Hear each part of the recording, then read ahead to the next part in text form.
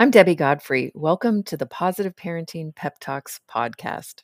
Today's pep talk, I want to talk about encouraging yourself, keeping your spirits up, keeping yourself encouraged. A lot of times, parents, we're very, very hard on ourselves.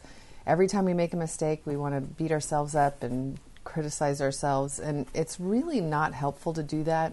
And in fact, it's modeling for kids to be extra self-critical as well. So I wanted to talk about a few ways that you can encourage yourself. And one of the best ways that I find that encourages me as a parent is when I try different things and it works. If I get a new tool and I use it and it helps make things better between myself and my kids, that really, really encourages me to try harder, to do more, to keep it up, and to never give up. And that's one of the most important things I think as a parent, is that we never give up.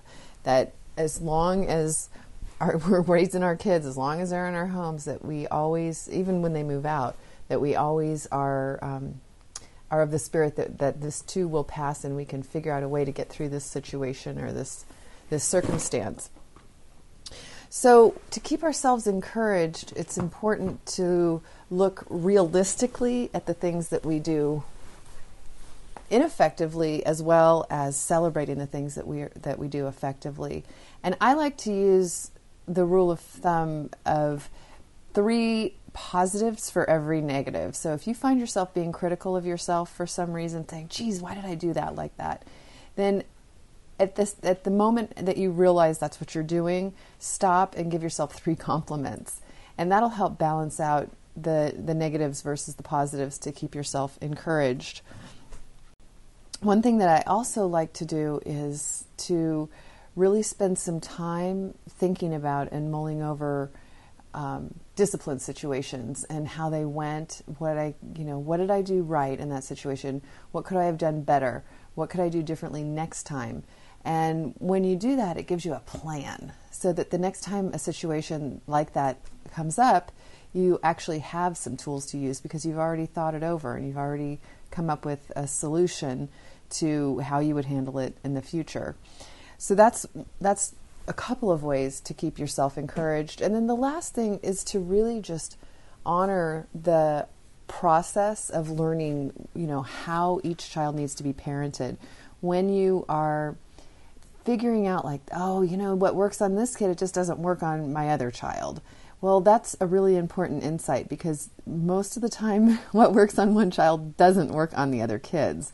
And so it's important to continue to look specifically at each of our children and to interact with them in a way that works for each of them. Some kids need more strict discipline, some kids need more lenient discipline, more flexibility in our discipline, and you just have to get to know what's best for your child.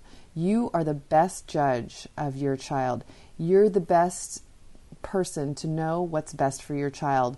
And while it's great to get information from a lot of different sources, ultimately you want to trust yourself. And trusting yourself will absolutely keep you encouraged because you'll see you'll make the best decisions for your children.